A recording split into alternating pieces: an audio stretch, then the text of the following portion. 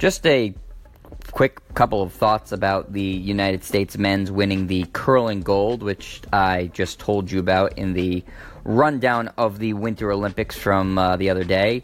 I actually stayed up late to about 4 in the morning Eastern time to watch the men win, and what I noticed the most about curling is I do not understand the rules at all. It is very confusing. I'd love for someone who maybe knows curling to call in and explain just what the heck I was watching, but I mean, I know that bullseye is, I assume you're aiming for that. That's a good thing. You want to get it in there, right? But they throw the stones, and the guys sweep them all the way into that bullseye area. And then there's like a defender there trying to get it out of the bullseye area. I'm not sure, but it's an interesting sport. It's a confusing sport, especially like the terminology. There's like a 5 spot and a trap and like a gatekeeper.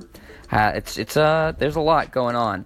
I wonder if that's how people in foreign countries feel about watching American football or other American sports, or like baseball or something, where it's just so complicated, and if you don't grow up watching it and playing it, you just are completely lost. That's how I felt watching curling, and I was excited for the men to win the gold, and I was rooting for them, but other than the crowd reaction and the curlers' reactions, I couldn't tell if what they were doing was actually good or not. But congratulations to Team USA for pulling off the gold medal.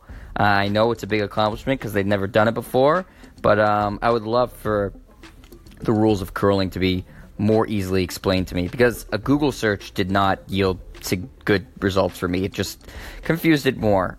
So curling, interesting sport, but very, very confusing. I'm Jet Stryer, and this is your home for the best quick-hitting sports news, only on Anchor.